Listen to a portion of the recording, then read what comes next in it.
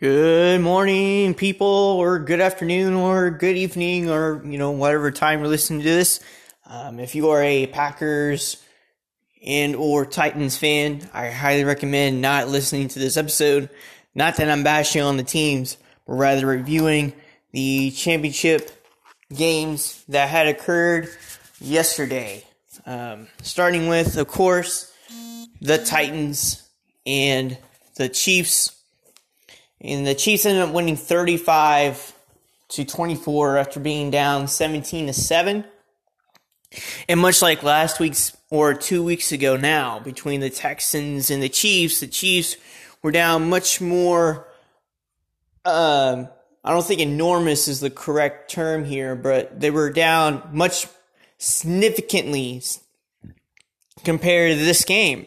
I mean, they were down 24 points to Houston, and they came back with 28 points in the second quarter alone. And so the commonality here is the Chiefs starting off slow, but then slowly but surely picking up and then just firing on all cylinders. And part of the key to what has gotten the Chiefs to be able to have an opportunity to win the Super Bowl, not just for the organization, which, by the way, it's the first time the Chiefs have been in the Super Bowl since 50 years ago, and the only time they've been in the Super Bowl 50 years ago in which they won. So, they have a perfect record, Super Bowl rise, 1-0, but nevertheless, it's been 50 long years. And what a way to do on a 50th anniversary to then make it to the Super Bowl.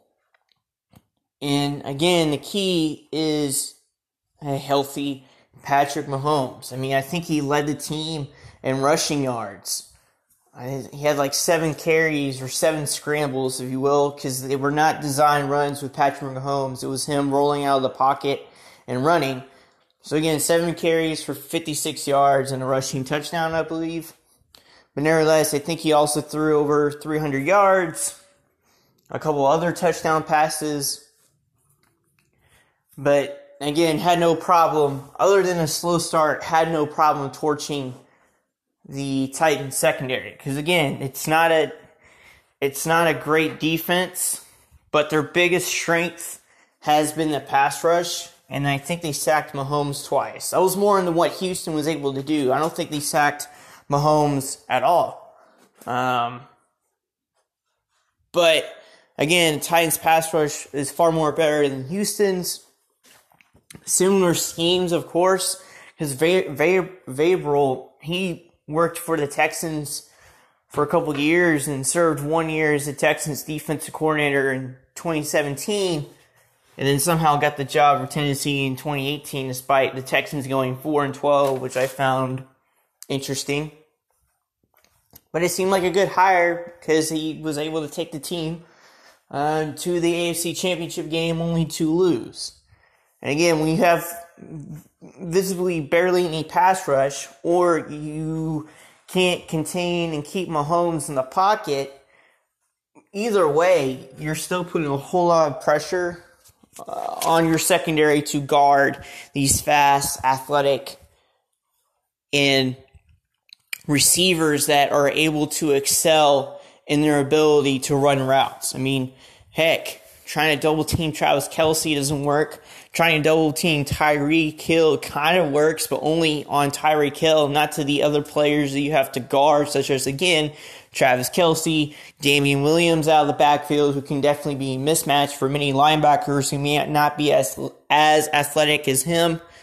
And definitely Herman, Sammy Watkins, and a bunch of, again, targets that Pat Mahomes can just throw to, but I don't think a whole lot of people talk about it.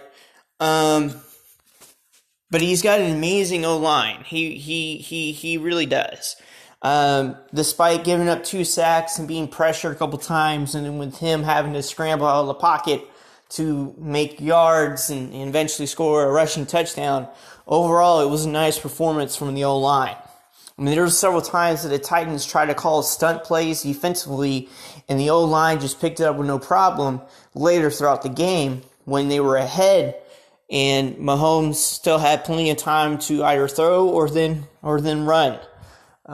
So they had success there. So that's probably the biggest contributing factor that no one really talks about because of how explosive they are is their offensive line. I think a whole lot of people will shit on the offensive line. They can't protect the QB, but then no one really talks about how great the O-line is if the QB barely gets hit or barely gets sacked and has a bunch of time in the pocket. It's not, I don't think anyone really recognizes what they do. And so, again, I hope to give credit to the Chiefs O-line because they should have been mentioned. I'm not sure if they were, but they should have been mentioned as a top 5 offensive line unit in the NFL, especially top 3.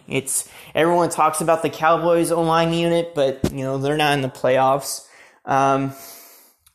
Everyone talked about Baltimore's, but they got their ass whooped. And no one has really talked about the Chiefs O-line. So give the Chiefs O-line credit here. So other than Mahomes also scrambling out of the pocket, as soon as the Titans didn't pick up the first down when they were up 17-14 with 3 minutes left in the second quarter, and they kicked the ball or punted the ball right to the Chiefs, who then had a good return and then scored another touchdown, I think the game was over. Obviously, they're still down by like 2 possessions. However, if you are predominantly relying on your ground game and then you're calling a lot of play action passes, which some of them did have success, I think Tannehill threw the ball like 31 times. Remember, he only had like 200 yards passing. He threw the ball a lot, but didn't have a bunch of yards. And then if your running back only gets 17 touches for like 60 yards rushing and a rushing touchdown, either he was definitely not involved or the offensive line wasn't performing well, or maybe wrong reads when running the ball, or again, the game plan shifted. And I think it shifted when they started calling more play action passes, which that's okay, but as you saw the past 2 games prior to the AFC Championship of why they've been so successful, and even when winning regular season games, was Derrick Henry getting like $150 yards every time, right? And in this situation, he didn't have 100 yards rushing. He didn't have anything close to it, and evidently they ended up losing because they didn't have to call passes because at one point they were down by 3 possessions. So not only was Tennessee off-balanced, where they completely almost abandoned their identity, which I get. If you're behind 3 possessions, yes. But they still had an opportunity in the third quarter when they were only down by 1 possession to get back to their identity, which they didn't accomplish that. So they didn't accomplish establishing their identity and getting comfortable. And 2, not containing Mahomes in the pocket, or not getting as much pressure as they did in the first half, because the Chiefs definitely adjusted, which evidently became the Titans' downfall, if you will, in this unfortunate loss for them. So, nevertheless, congrats to the Chiefs winning. But that's the biggest takeaway from there was, again, the Titans not establishing their offensive identity, not getting as much pressure in the second half. Because, again, the Chiefs did the same things they did to Houston 2 weeks ago, and they've done to other teams throughout, winning their 12 games. Was, okay, you're going to cover everybody? Mahomes can just roll out the pocket.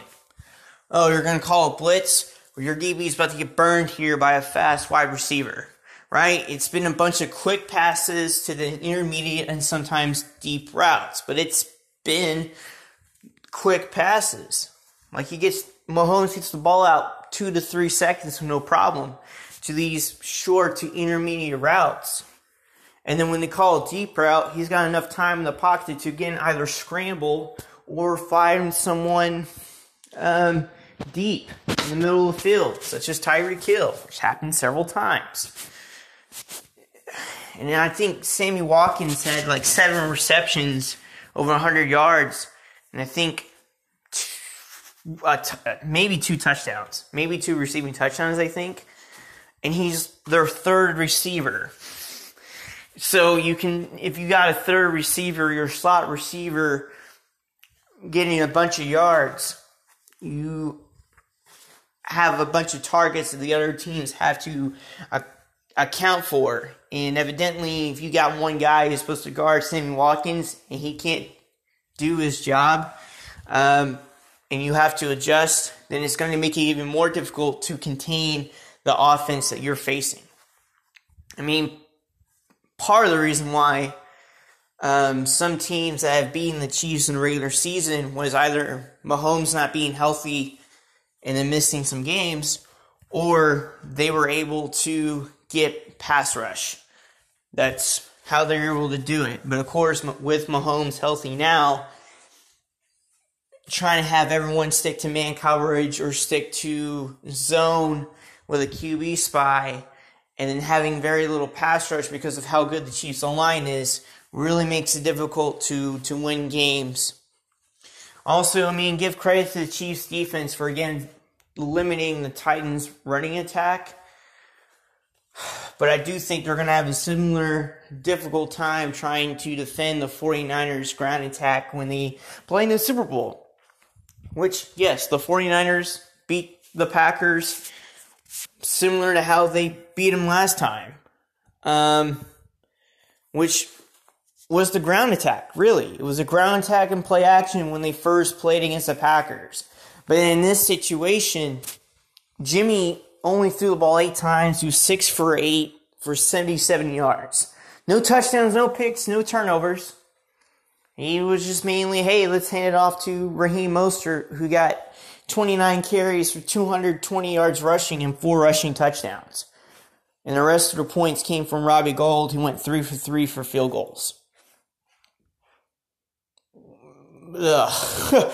Right? It was bad. It was a terrible performance for the Packers defensively. When they forced those 2 incompletions, they were able to get their pass rush going, but they didn't sack. I don't think they sacked Jimmy G once. I don't think so. And then the other contributing factor, what led to the Packers losing that game, was turning the ball over early. Rodgers threw a pick as well as fumbling the snap, both in the second quarter, I believe, which ruined kind of the momentum. And then because their defense got so tired, and the offense was just able to, the 49ers offense was just able to run the ball against them down their throat, and then scoring touchdowns, it just ended up extending possession and more possessions to where the Packers have to eventually just throw, hopefully get some yards and get touchdowns. And they lost by 17 points. So turnovers were key here, as well as defending the run. The 49ers, despite forcing, a total of 3 turnovers, the last turnover was basically a deep pass from Rodgers under 2 minutes left in the game, and Richard Sherman picked it off. Otherwise, those 2 turnovers, the 49ers defense was actually kind of struggling against the Packers offense whenever they were scoring. Right, at one point, they were only down by 14 points. And as soon as, in technicality, Jimmy G threw his 9th pass, but it ended up being defensive pass interference.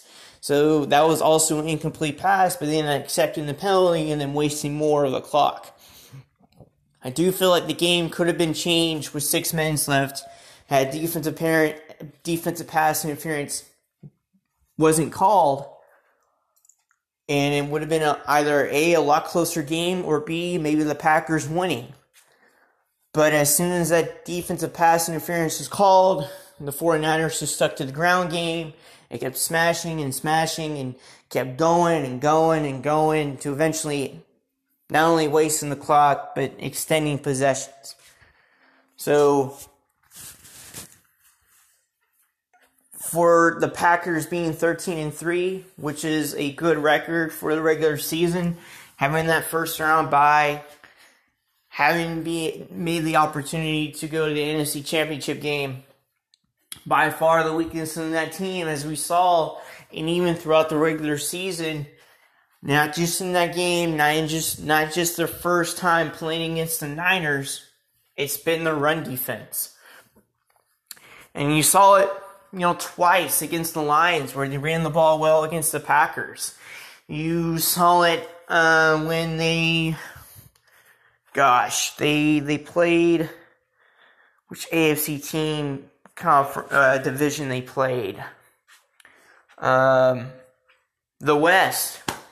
Chargers ran the ball down their throats. Kansas City were able to, without Mahomes, with Matt Moore, QB, were able to run the ball successfully at some points of the game. Denver's offense is trash. Oakland ran the ball well despite losing by 3 possessions. But you can see this has been a reoccurring theme with the Packers. Same thing with Philadelphia. That was a key game, too, for Philadelphia. Because had they lost that game, I think the division would have gone to the Cowboys later on down the road. But yes, the moment where they play teams that can just establish the run and beat them, makes it very hard for not only Za'Darius and Preston Smith to get out their QBs. They have to contain the run. And then their secondary now needs to focus on the run, and they can just throw it over the top because the secondary has given up big plays. And also, again, that Packers offensive system is not really meant to try to catch up. Of course, every coach in the NFL, every coach collegiately in high school, really any coaching profession at any level needs to adjust and of course needs to have plays that gets them back in the game, whether it's passing the ball a lot or whatever it may be. But again, that main offensive identity for the Packers has been that zone scheme. It really has. And if you can't really establish your offensive identity and you have to play from behind or you have to do things to help your offensive identity, it does make it difficult to then try to make a comeback. I mean, you've seen it all over the football world. Comebacks do happen. But again, trying to play from behind is very difficult because, again, that Packers line didn't have the greatest pass protection. Rodgers wasn't. He had a good season, but he necessarily wasn't himself. There are times where he wasn't so comfortable with this offensive scheme yet, which at this point in the season, you can't do that. You have to be comfortable with this scheme. And then evidently you saw in some of his throws. And at this point, they also relied heavily on Devontae Adams and Aaron Jones out of the backfield. So the Packers really need to not only, again, work on their craft, work on this offensive scheme that they're in to get better at, but also add other targets. Rodgers needs to again get more comfortable in this offensive scheme, and the Packers really need to fix their run defense.